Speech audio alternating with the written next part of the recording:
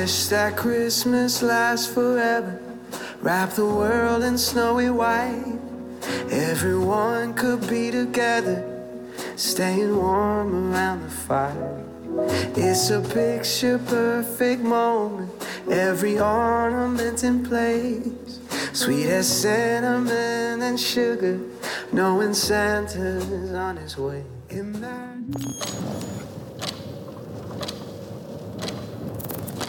Wish that every day was Christmas.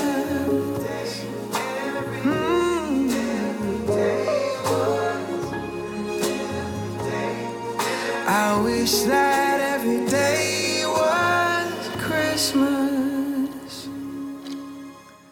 All right. Well, good morning, everyone. If we've never met before, my name is Kevin, and I'm one of the pastors on staff. Thanks for coming out and joining us. I also want to welcome those of you online as well. We're glad you guys are with us, too.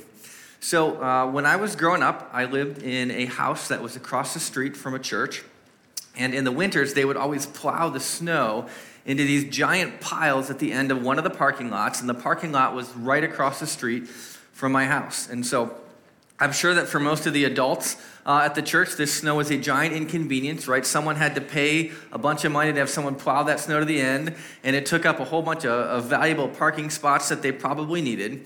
But as a kid, this giant pile of snow was awesome. Right, this was like a winter playground for me and my friends, and we would do things like ride our sleds down those hills. We would get shovels, and we would dig out forts in these like tunnel systems in these piles of snow. And of course, we would play the classic game of King of the Mountain. So I polled last night too. How many of you guys have ever played the game King of the Mountain before? Okay, someone's even clapping for King of the Mountain. They were probably good at the game. So if you've never played the game King of the Mountain, the rules are pretty simple. It's basically an all-out wrestling match to see who can occupy the highest point on the hill or the mountain. And if you are a person at the top of the hill, then it is your job to push and shove and do whatever you can to everyone else, push them back down the hill so that you can maintain your position as king of the hill. And if you are someone at the bottom, your sole mission is to get to the top, to dispose of whoever is up there with whatever means you can so that you can then take over the throne and you can become king of the mountain. And what I remember most about playing this game as a kid is that this game was not for the faint at heart, right? This game, for obvious reasons, it favored the larger and stronger kids, neither of which I was. And what I remember was we used to play this game at school as well, but it quickly got banned at recess because often there were kids tumbling down the thing, and there's usually a nice pavement ground to break your fall. And so kids were often getting hurt over and over, and eventually it got banned from recess, which made the pile across the street from my house all the better because the schools didn't control that pile. And so me and my friends, we could keep playing King of the Hill. Now, as I was thinking back on this game as a kid, I realized that I think many of us, we actually still play this game as adults. Now, the mountain might look a little bit different, and the type of force we use might not be the same, but the desire to be on top, to have the power, and to be in control is pretty much the same. I think we see this in our work environments where we see coworkers battling each other to fight over positions and to climb the corporate ladder. I think we see this in our politics where we will see people do just about anything it takes to find their way to the top. I think we see this in our entertainment industry with shows like Game of Thrones leading the way, right? What is Game of Thrones if it is not a giant game of King of the Mountain, right? Battling to see who can be in control. And just like the kids' version, the adult version, it also favors the stronger and the more aggressive players. And just like the kids' version, people will do just about anything it takes to get to or to stay on the top. So right now we find ourselves in a Christmas series that we're calling Beyond a Season. And if you have been with us for the last few weeks, here's where we've been. 2 weeks ago, we looked at something we called More Than a Fairy Tale. And what we did is we looked at all of the different prophecies that you find laced kind of throughout the Christmas narrative. And we talked about the fact that Matthew intentionally put those things in and highlighted those things because he knew that, like, hey, I'm sharing this gospel, this story about Jesus, and I'm going to go on and I'm going to say some pretty crazy things about this guy, some pretty unbelievable things. And so I need to make sure that I start by giving some very tangible evidence, some things that give some credibility to my listeners so they know that the thing I'm about to say, that Jesus is more than just a fairy tale, but there was some evidence to that. And so that's where we were at 2 weeks ago. And then last week, Tony talked about the humility of Jesus. And so if you're tracking along kind of with the narrative of where we're heading through this, if you hear all these prophecies, so if there's really were like hundreds of prophecies that Jesus fulfilled, then the next question that might enter your mind is, well, then why did so many people miss him? Right? If there was all this evidence, why did so many people miss Jesus? And one of the reasons they missed him was because he showed up in such an unexpected way. Right? They had all these prophecies, and they were expecting this conquering king. They were expecting someone like David who was going to bring in his armies. He was going to lead the charge, and he was going to overthrow Rome. And so they were expecting this, and then they got something very different. They got a humble servant, which was not what they were thinking. And so today what we're going to do is we're going to talk about King of the Mountain, which sounds like a silly thing, but what we're going to find is we're going to look back in the Christmas story, and we're going to find that there is a powerful king named King Herod who is playing a real-life game of King of the Mountain, and he's doing it with the baby that we celebrate at Christmas. And as strange as it might sound to play King of the Mountain with a baby, I think by the end of our time together, what we're going to realize is that we often play a very similar game with Jesus. So that's where we're headed today. So if you have a Bible with you, you guys can join me in Matthew chapter 2. Matthew chapter 2, we're going to be on page 783. If you don't have a Bible, you can find one under the seat back in front of you. And if you're a guest with us and you don't own a Bible and you would like one, you can just take that Bible home with you, and you can consider that a gift from us. So Matthew chapter 2, starting in verse 1, we read this. After Jesus was born in Bethlehem in Judea, during the time of King Herod, Magi from the east came to Jerusalem and asked, "Where is the one who has been born King of the Jews? We saw his star when it rose and have come to worship him."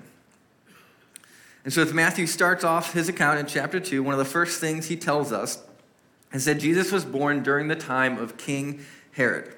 Now, history will record for us that this King Herod was also known as Herod the Great, and that he ruled from roughly 37 BC until about 4 AD. So that was had a good run there. And one of the interesting facts that I learned about King Herod this week, something I didn't know, is that unlike the majority of kings that we find throughout history, that Herod was actually not born a king because of his family line, but rather Herod was appointed king of Judea by the Roman Senate for political reasons. Something I didn't know until this week.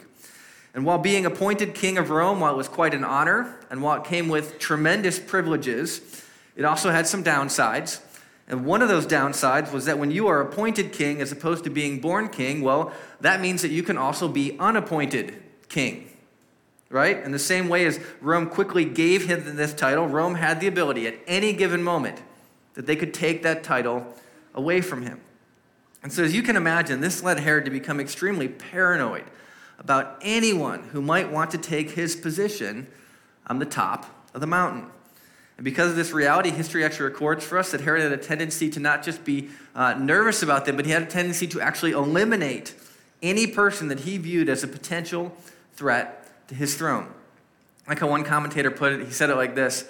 He said, Herod's later years, as Josephus records them, were dominated by the obsessive defense of his throne. As you continue reading a little bit of the history about this, here's some of the things you learn. That Herod would go on to kill all of the remaining members of the Hasmonean family, which would have been the biggest threat to his throne. And included in that was his own brother-in-law, his mother-in-law, his favorite wife. I didn't choose that term, that's how it was recorded. There's a lot of questions when you see favorite wife.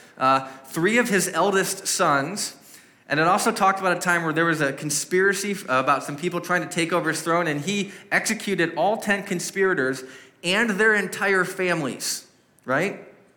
And so as you can see, right, Herod is famous for playing a real-life game of King of the Mountain.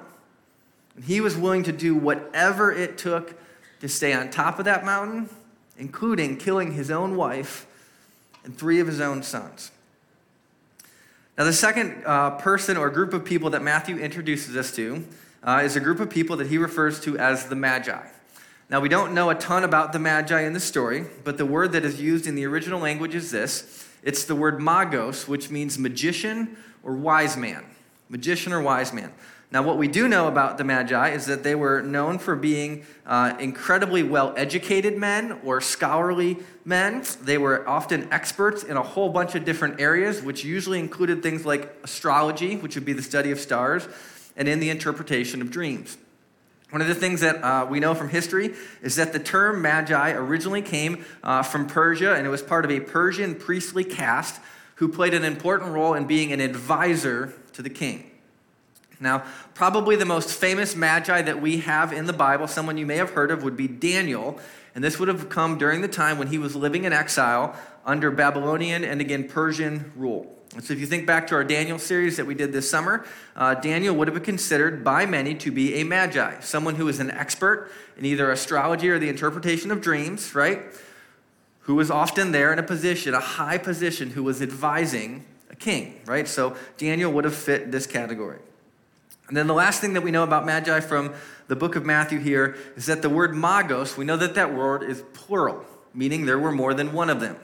Now, most of us have grown up with the Christmas stories where we are told that there are 3 wise men, and the reason that we assume there are 3 wise men is because later in the story there are 3 gifts that are presented. And so people have connected the dots and said, well, there's wise men that come, there's a group, there's 3 gifts, there must be 3 of them.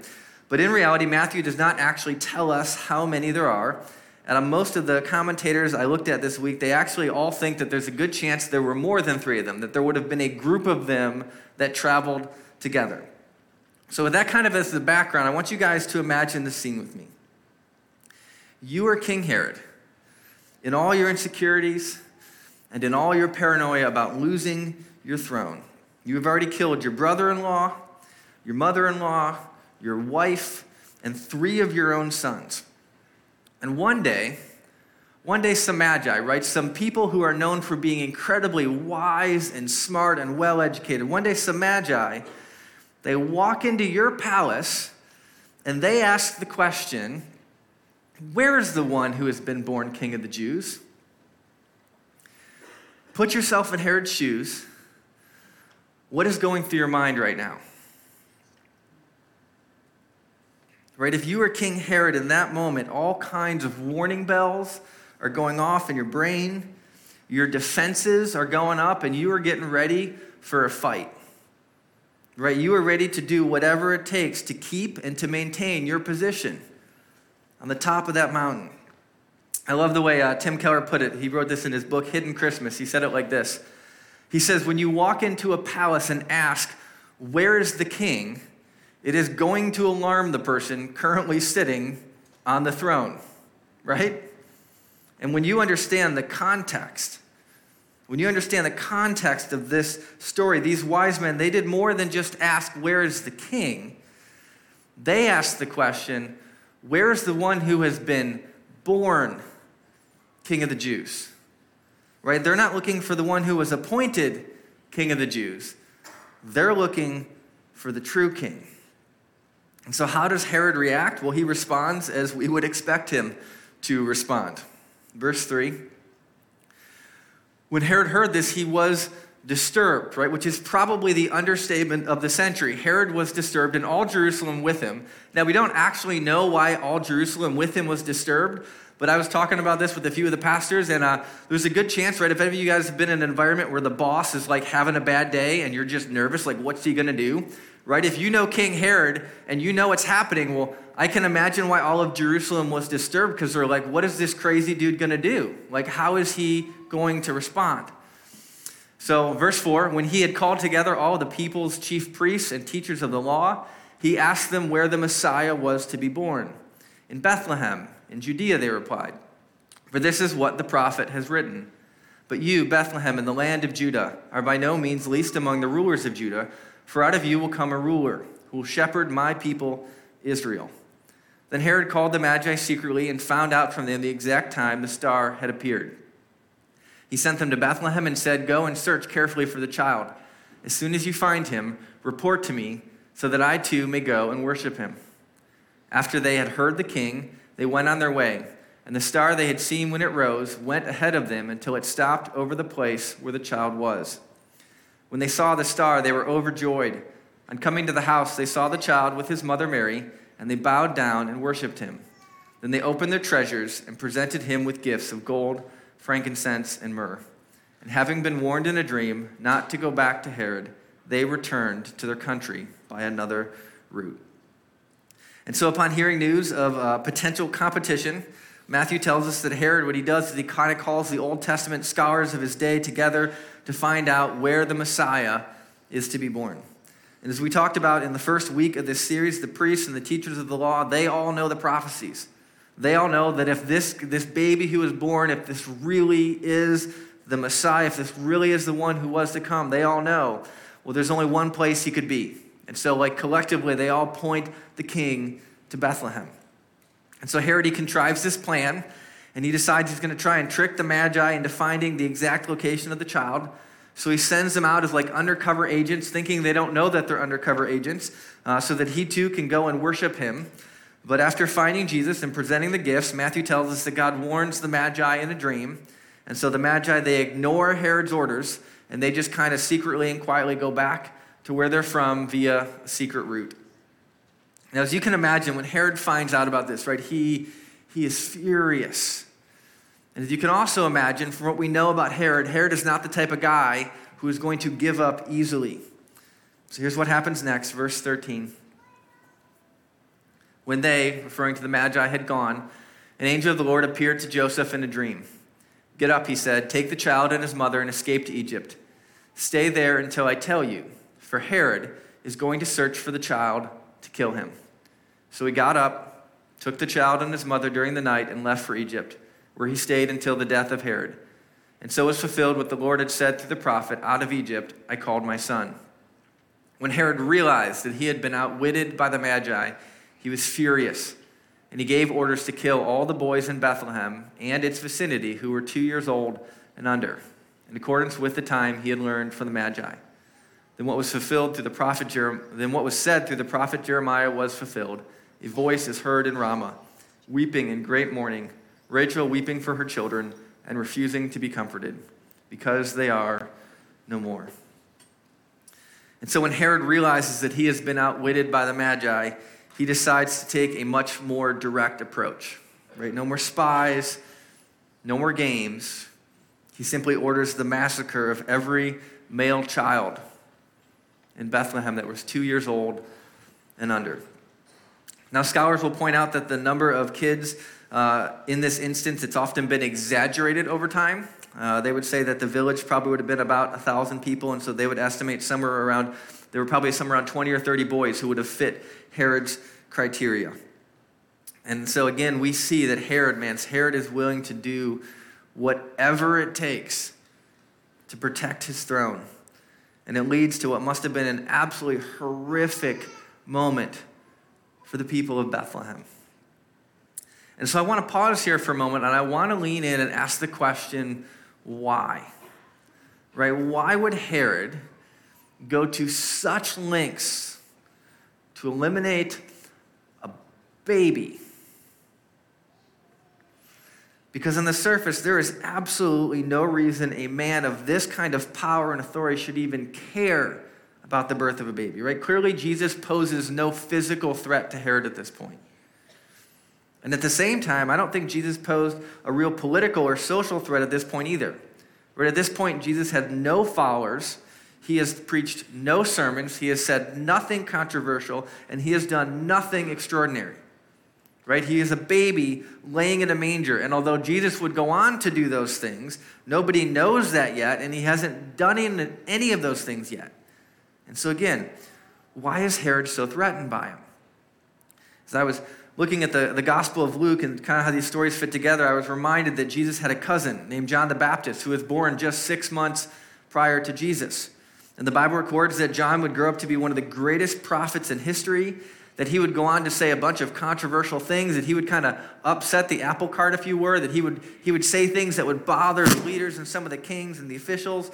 And if you go on and later in his life, you realize that John, later in his life, he calls out one of Herod's sons for having an immoral marriage. And it actually ends up to Herod's son actually kills John over this. But when John is born, Herod could care less. Herod doesn't even notice or pay attention to it. And so why all the fuss about Jesus? Well, I think if you zoom out a little bit, it actually starts to become pretty clear. And it's because both the wise men and all of the prophecies, well, it's because they declared that Jesus was a king. And anytime a new king shows up on the scene, it is always a threat to whomever is currently sitting on the throne. You see, if Jesus had grown up to be the next great rabbi, Herod would not have cared. There were a lot of rabbis in Herod's day. And even if Jesus would have grown up and turned out to be the next great prophet, a prophet like Elijah, someone who was just one of those, went down in history, I don't think Herod would have lost any sleep over that either. But for all the things that Herod got wrong in his life, I think he got at least one thing right. And Herod knew that Jesus was more than the next religious leader. He knew that he was more than a prophet. Herod knew that Jesus was the king. And kings threaten whomever is currently sitting on the throne. So right now we find ourselves 1 week away from Christmas. And the question that Herod was confronted with, I think, is a question that we are actually confronted with as well. And the question is this: it's how will you choose to respond to the arrival of the king? How will you choose to respond to the arrival of the king? Because the reality is, Jesus is still the king. And he's not just any king. The Bible teaches us that he is the King of Kings and the Lord of Lords. That Jesus is actually God himself, and that there is no higher authority that exists, and that one day, we're told one day, every knee will bow before him. And in the same way that Jesus was a threat to Herod's kingdom, for those of us who like to be in control and like to sit on the top of our little mountains, I think that Jesus, he's a threat to our kingdoms as well. And so as we find ourselves confronted with the reality of King Jesus, I think there are several different responses that we could have to him, right? There are several different approaches that we could choose to take. Let me just walk you through a few of them. Here's the first one. I think the first thing we could choose to do is we could choose to resist him, right? We could choose to resist him. I think the first choice any of us have when presented with a rival king is to do the exact same thing Herod did, and that is to resist him. It is to play king of the mountain, and it is to use whatever power we have to push him out of our lives so that we can maintain our position of being in control. We talked about this a few weeks ago, but I think there are some people who have simply decided that Jesus will not be part of their life, and there is no amount of evidence you can give them that will convince them otherwise. Now, there's a lot of reasons people might kind of position themselves in that place. For some people do this because of some sort of pain or hurt they've experienced in the past. Maybe they lost a loved one and they kind of blame God for that, and so they're keeping God at a distance. Maybe for some people, they have been hurt by a Christian or maybe a church environment that they grew up in, and so again, because that environment caused them pain, they just say, you know what, right? Like, I'm keeping that at a distance, right? Which on some levels makes a lot of sense, right? All of us do that, right? When we have been hurt by things, we don't want to let those things close. We want to keep them at a distance.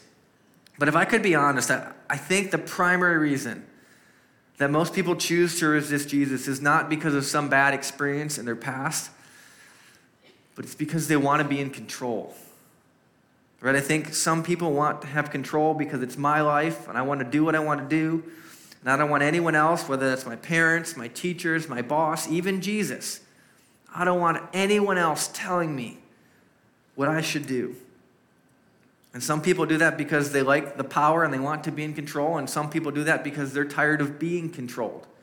Right? Some people have maybe grown up in an environment where they've been told what to do or maybe controlled or manipulated by someone for so long that they're just like, I can't have anyone else telling me what to do. I just need to be free of that. In either case, the result's the same. When they encounter King Jesus, their natural response, it is to resist him. It is to push him away, to push him to the outskirts of their life so that they can continue to sit on their little throne. So the first option we have when confronted with King Jesus is we could choose to resist him. But there's a second way I think people tend to respond to Jesus, and that's this. I think other people, they try to soften him. They try and soften him. And so while some people will like outright reject Jesus, other people will try and soften him or lessen him to something lower than a king. And so some people, again, they won't reject him, but they will turn him into a good guy instead. Or some people will acknowledge, you know what, I think he was a great teacher. I think he had great morality. I think some people might even go as far as saying he was a great prophet.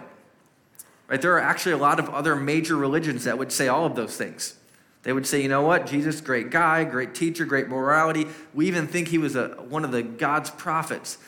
But they will stop there. And they will not go as far as acknowledging him as king or Lord of their life. Because the moment you move Jesus out of the category of king into something else, into moral teacher or religious leader, well, now his teachings, well, they become optional.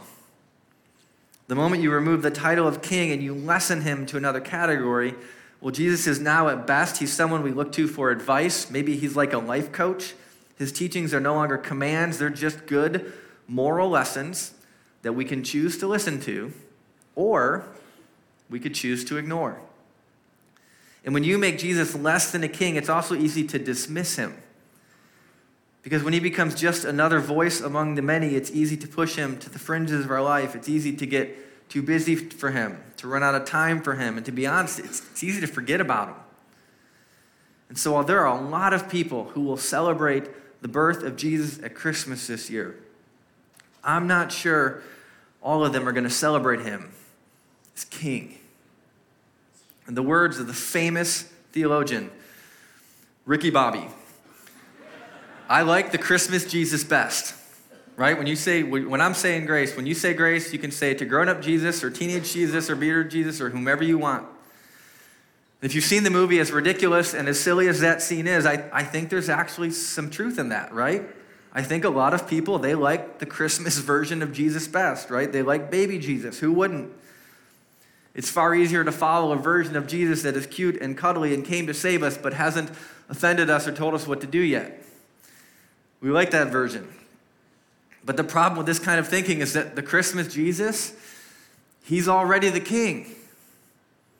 And kings always threaten the people who want to be in control and who are sitting on the throne. Which leads to the final way that we can choose to respond to him. And the final way is this.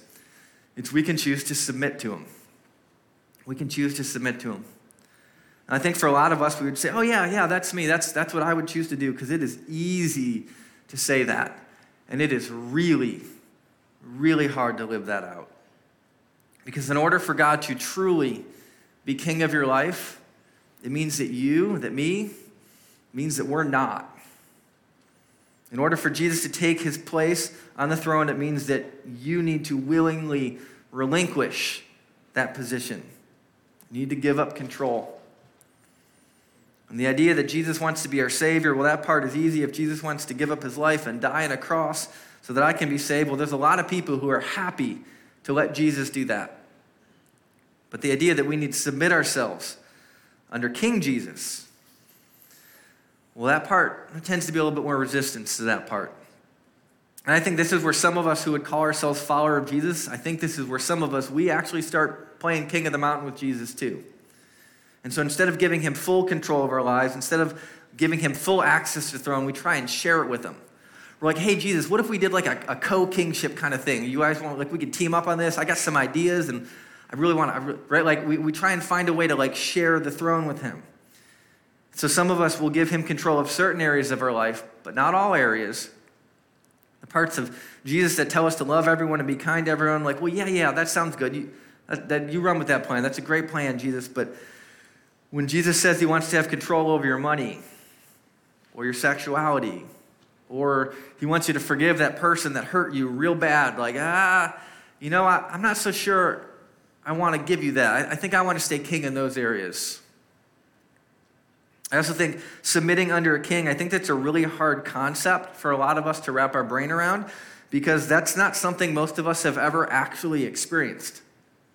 Right? The vast majority of us in this room, we have lived our entire lives in a democracy where opinion matters, where we can vote out leaders we don't like, and where we can challenge decisions that we disagree with, right? That has been our entire existence. But when you live under the authority of a true king, well, you're living in a very different reality. Because a king's orders are not things you question or debate or consider, right? When a true king makes a declaration, what you do is you submit to it.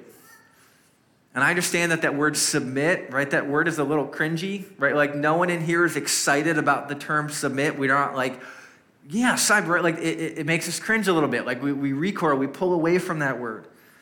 But I think the reason that word makes us cringe is because we are used to having to submit to bosses and leaders who are fallen and broken. Right? We're used to having to submit to people like Herod who will lie and deceive and harm.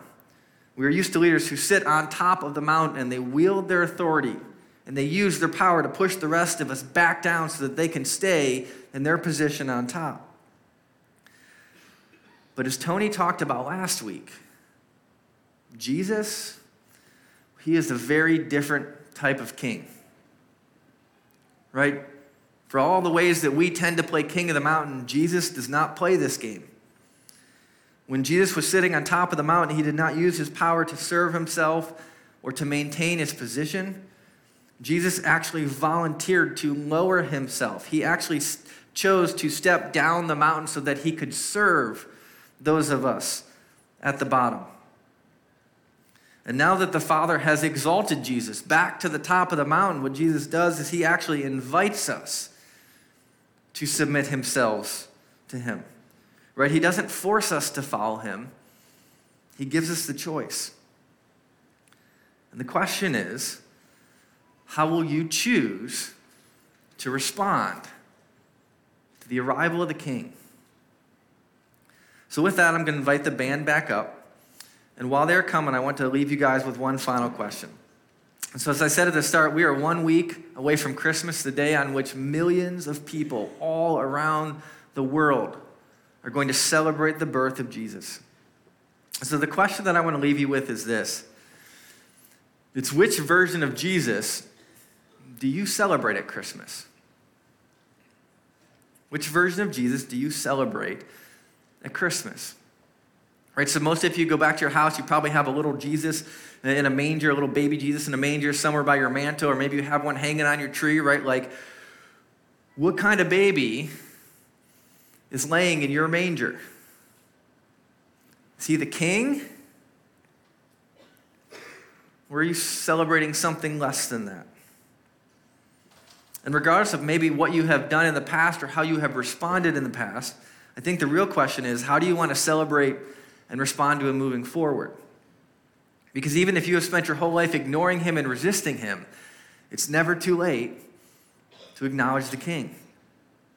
And even if you are someone who you spent most of your life diminishing him and kind of reducing him to something less so that you could kind of maintain your position, right? Again, it's never too late to acknowledge the king.